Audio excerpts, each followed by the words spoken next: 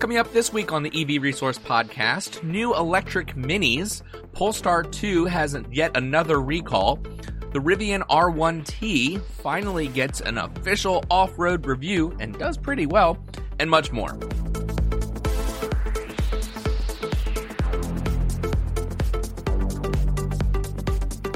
Hello, friends, and welcome back to episode 39 of the EV Resource Podcast. I'm Zach Hurst, and each week I bring you the latest EV news, information, and answers to your questions about electric vehicles.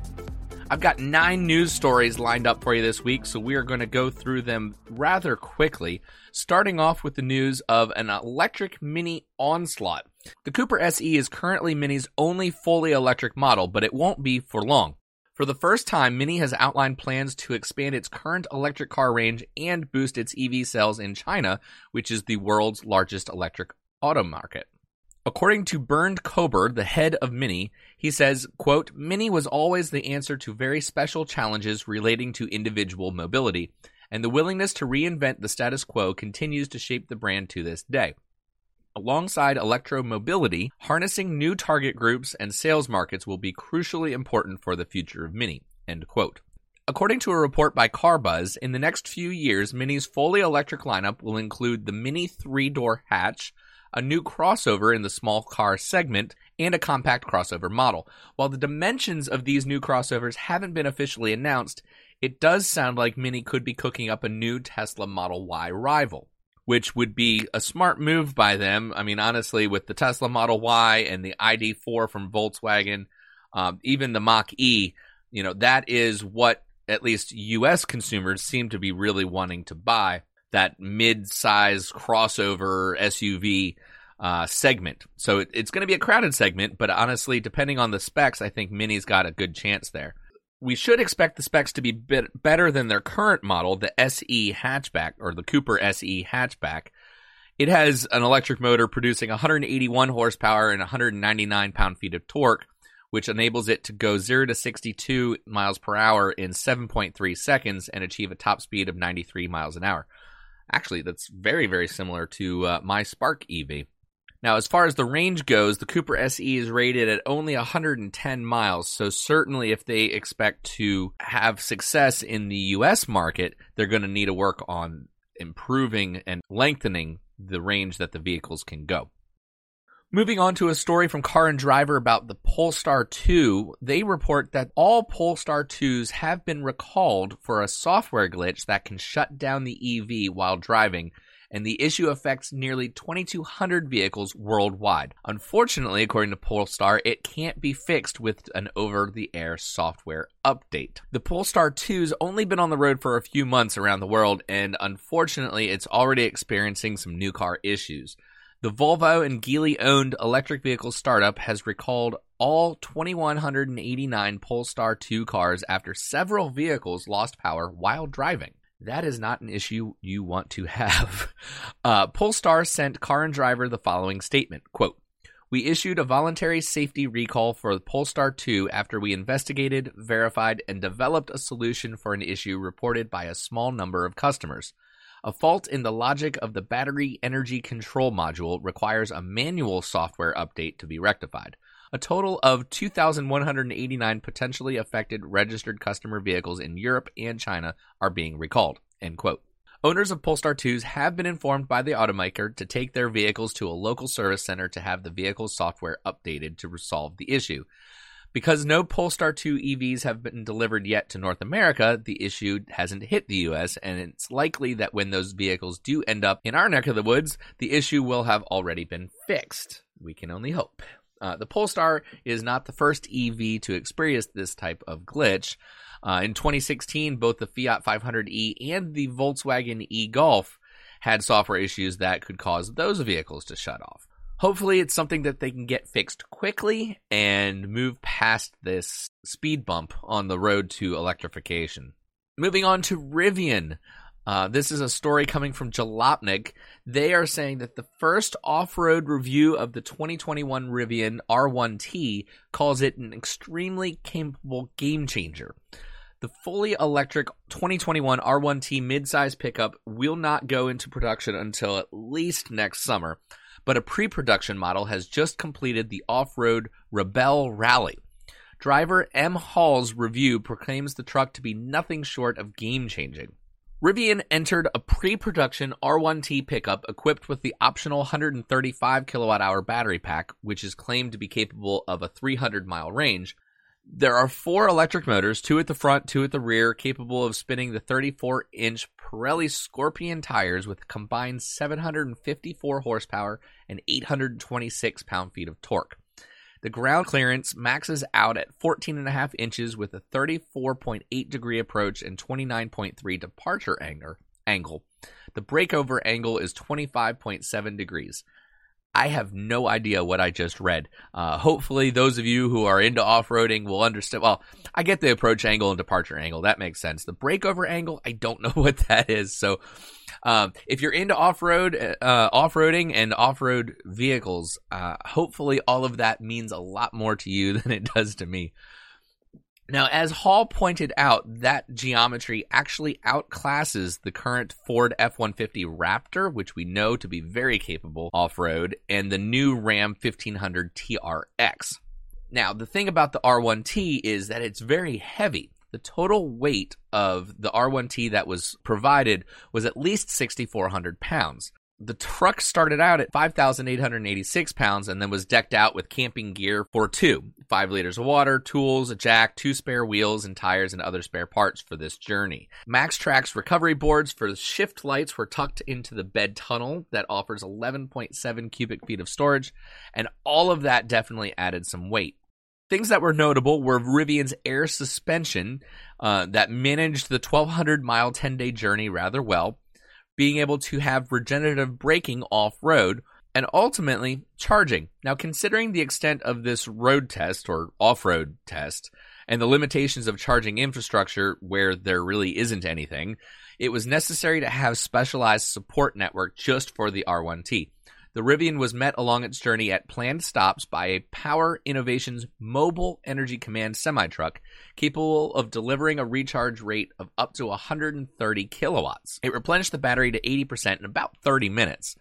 That just goes to show that if you're going to go off-road, make sure you've planned how that's all going to work. Now on to the Mustang Mach-E. Exciting news that Mach-E production will start in December.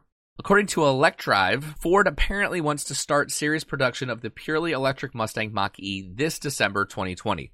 As buyers of the model report in forums, they have received emails from Ford with a concrete production date for their particular model. The earliest confirmed date is December 7th. Ford previously announced that the Mustang Mach-E would be available in the U.S. from the end of 2020, even though larger quantities are not going to be delivered until 2021. The electric compact SUV is considered a potential competitor to the Tesla Model Y. Honestly, at this point, anything in that segment is going to be compared to the Tesla Model Y because the Tesla Model Y is the only one that's really out and right now that you can buy. But ultimately, I think there's plenty of room, and really the Mustang Mach-E is probably going to take more customers away from gas-powered SUV and crossover driver owners than, taking anything away from Tesla. And that's something that I won't get into, but it certainly seems like everybody wants to say they're competing with Tesla, or at least the news media seems to want to think that. But the real competition is gas and diesel vehicles. Now, in Europe, the Mustang Mach-E is scheduled for launch at the beginning of next year. An exact date, however, is not yet known. Nothing's been revealed. Prices in Germany are starting at just shy of 47,000 euros for the basic version, and then, of course, about 20,000 more for the first edition. I personally am looking forward to seeing the Mach-E in person. I've actually been to the local Ford dealership a couple times just to get an understanding of timeline and what they expect, even for customer vehicles, when they expect to have something on the lot that I might be able to take a look at and take some photos of. We'll be back after a quick break. I'm Michael Sievers, the writer, producer, and creator of The Silver King's War, a podcast series about my father's Second World War as a B-26 bombardier.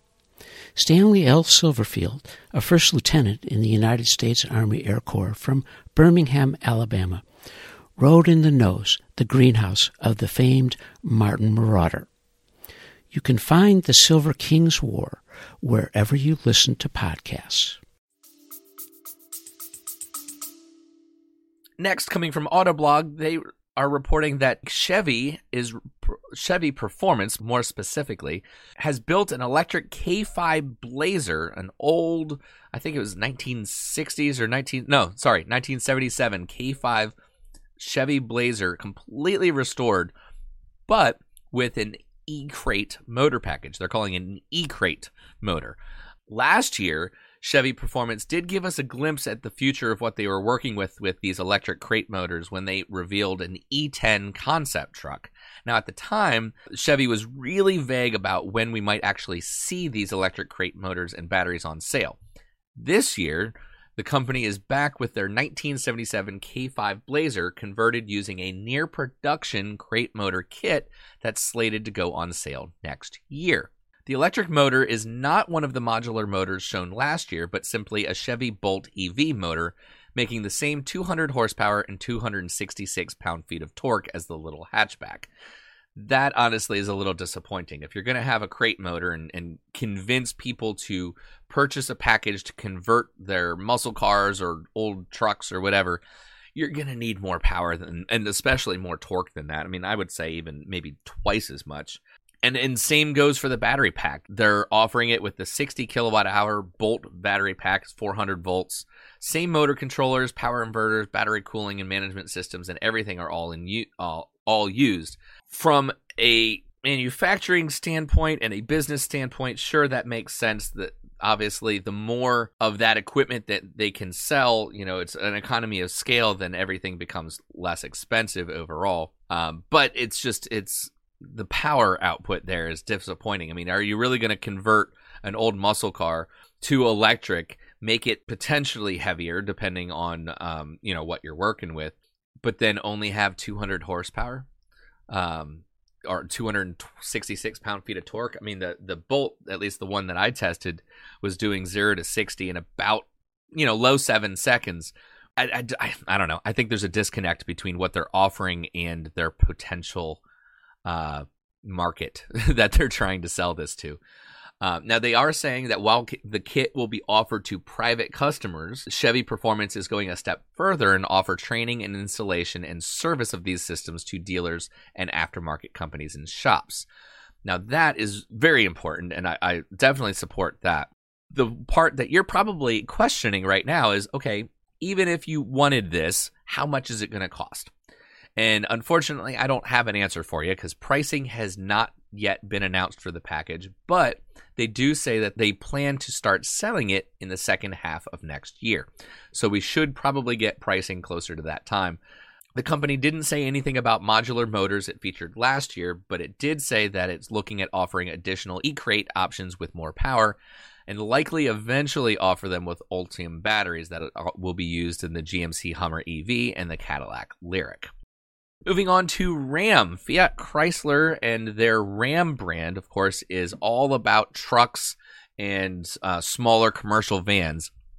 Fiat Chrysler's CEO, Mike Manley, announced that they have a plan to make an all-electric Ram pickup truck. Now, Fiat Chrysler does not currently have a fully electric vehicle in its lineup for the United States and North America, although it's planning electric versions of not only the Maserati Gran Turismo and Gran Cabrio sports cars, as well as the new MC20 supercar.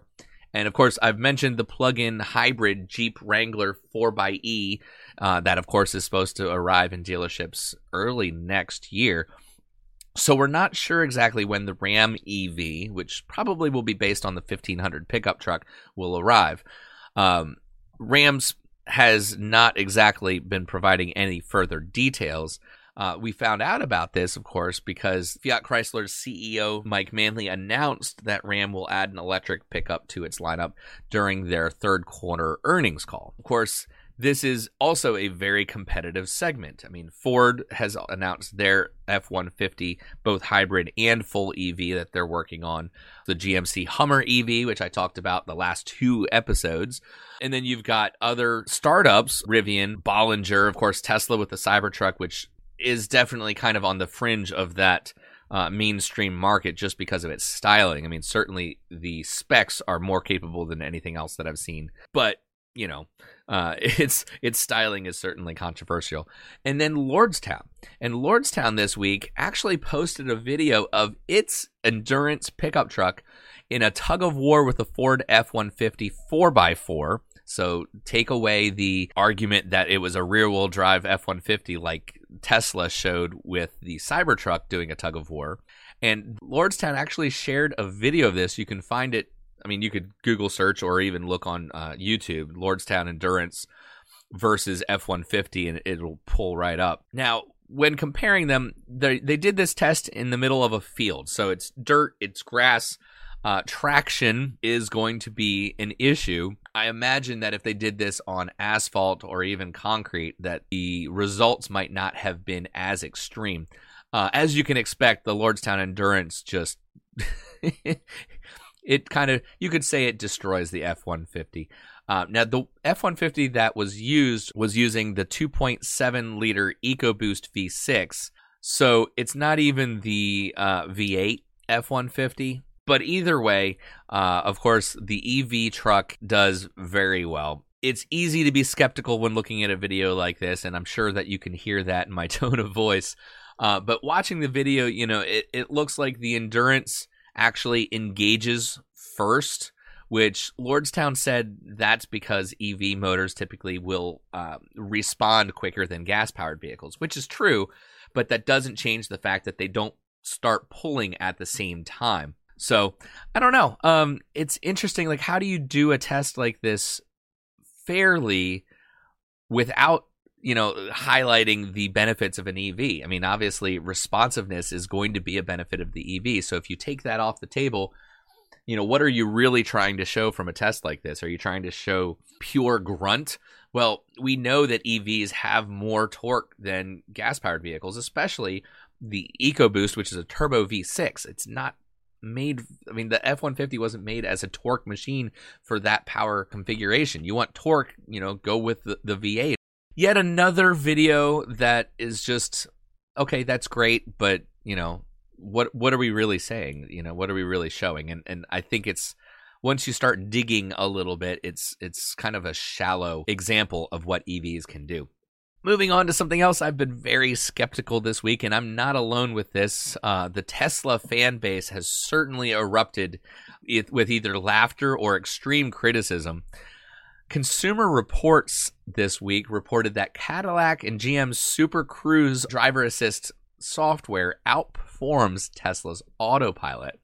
And they're saying this because it all comes down to driver attention monitoring. Now, Cadillacs and GM's Super Cruise might not get the same amount of real estate in the general public's mind when it comes to advanced driver assistance systems as Tesla's autopilot does, but Consumer Reports announced some new research Wednesday that might change that. And according to Kyle Hyatt of CNET's Roadshow, he says that is probably not going to take much space in the public mind because Tesla's really aced the marketing and branding of those systems. But Consumer Reports did find the Super Cruise to be appreciably better at its job than systems from Tesla, Volvo, Nissan, and others. And how much better, you might ask? Well, it actually 12 points better than autopilot on a 100-point scale. Specifically, Consumer Reports research focused on situations where lane keeping assist and adaptive cruise control would be working together to control a vehicle independent of driver input. It included any company's suite of systems so as long as it had both of those features, regardless of that company's claimed level of automation, which means that it actually tested 17 total systems as a part of this study. So I, for one, have not actually ever used Super Cruise, so I don't have any personal experience to rely on. I have used autopilot quite a bit, but they're actually saying that the big difference here is with driver attention monitoring. Most systems rely on steering wheel torque, and Teslas are along with that, or you can spin the little dial if you're in a Model 3 or a Model Y to verify that the driver's paying attention. However, that can easily be overcome by, buying some sort of weight or attaching something to the steering wheel to apply just a little bit of torque. But Super Cruise uses cameras to actively monitor the position of the driver's eyes while the system is engaged, guaranteeing that their focus is where it needs to be for safe hands-free operation. If the system catches drivers not looking where they should be, the system will attempt to warn the driver by flashing lights on the steering wheel, among other things, and if that doesn't work, the car will then start to slow and eventually stop itself. It'll also call for emergency assistance. William Wallace, no, not the Scott of Braveheart fame, but William Wallace, who is the manager of safety policy for Consumer Reports, said in a statement, quote, "The evidence is clear. If a car makes it easier for people to take their attention off the road, they are going to do so with potentially deadly consequences. It's critical for active driver assistance systems to come with safety features that actually verify drivers are paying attention and are ready to take action at all times. Otherwise, these systems' safety risks could end up outweighing their benefits," end quote. Now, even Tesla, who does not have a monitoring system for the driver in terms of looking where the eyeballs are directed, even Tesla's autopilot and, of course, their full self-driving, which isn't actually self-driving, system is safer than traditional human pilot, if you will. So regardless of the approach, I do think that these driver assistance features and systems make us all safer in total. Now, do I like the idea of having a system that's kind of a nanny that makes sure that you're paying attention while you're using it? I don't know. I guess I haven't quite made up my mind on that yet. But certainly it seems like Consumer Reports has their mind made up. And the last story for you, I know we've already gone through 8, so the last news story is about Tesla, but not about their cars. And certainly being an EV podcast, this might seem a little strange, but I like to occasionally point out, specifically with Tesla, that they are much, much more than just a car company. They are an energy company as well. Now, in an article by Clean Technica 2 days ago, they remind us about Elon saying that Tesla's energy business will one day be equal to or exceed its automotive business.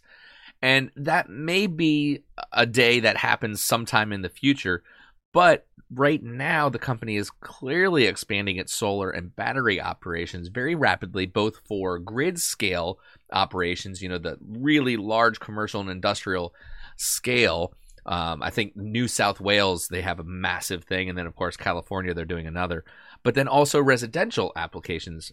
Last week, Michael Snyder, who is Tesla's Director of Engineering and Construction for Energy Products, posted on LinkedIn, quote, "If you like solving problems at the nexus of power systems interactions, protection coordination, system and product level controls, and DERs, check out the link below for a microgrid-focused product engineer. We have 120 plus operational microgrids around the world with high impact to a variety of communities and customers. This is a unique and rewarding role," end quote. And that post was followed by a link to apply for a position with Tesla Energy. Certainly one that I'm not going to apply to because I didn't understand what half of those things are. But one thing I do understand is that it's very clear that Tesla is looking to further expand into solar microgrids and virtual power plants. And it does seem like that's the case because they've recently teamed up with Octopus Energy in the UK to offer homeowners the ability to take part in a virtual power plant program. Now, there are a few prerequisites, of course. The homeowner must already own a Tesla electric car and home charger, and then a rooftop solar system and Tesla Powerwall needs to be added to the home. And according to Bloomberg News, Tesla claims its offer represents a 75% savings compared to its competitors.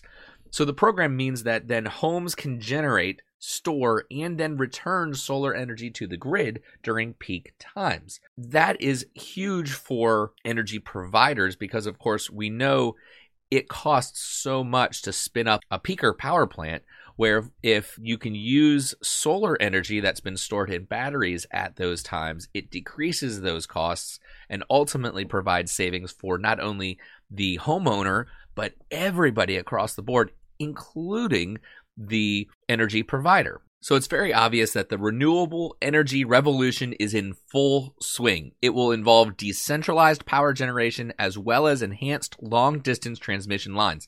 Nothing is off the table. Tesla is creating an enormous virtual power plant in Australia that will incorporate rooftop solar and battery storage at 50,000 homes. And Green Mountain Power is conducting their own similar program in Vermont. Just as one day soon, electric vehicle sales will surpass the sales of conventional vehicles, our grandkids will likely grow up in homes that have residential storage batteries in the garage or in the basement next to the electrical panel.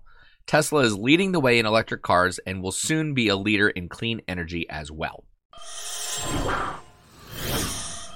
So that's your show for this week. Thank you, as always, to everyone who supports the EV Resource Podcast, either by simply listening or sharing with your friends, and especially those who support us on Patreon. You can find us there at patreon.com/EVResource. Patreon is spelled Patreon. Our Patreon executive producer is Tom Wiggins, and a special thanks to our partner of the podcast, Titan Auto and Tire, for their support. Titan is one of the very few independent shops in Virginia that are qualified to work on EVs, and from hybrids to Hummers, they fix everything. I invite your feedback for the podcast via email to hello@ev-resource.com. And you can always leave a comment on the YouTube video, and don't forget to subscribe so that you'll get the future shows delivered to you automatically. If you want to listen to any of the previous podcasts, you can find them on our webpage under the podcast section and on many of the major podcast platforms. Thank you so much for being with me, and I'll catch you next week.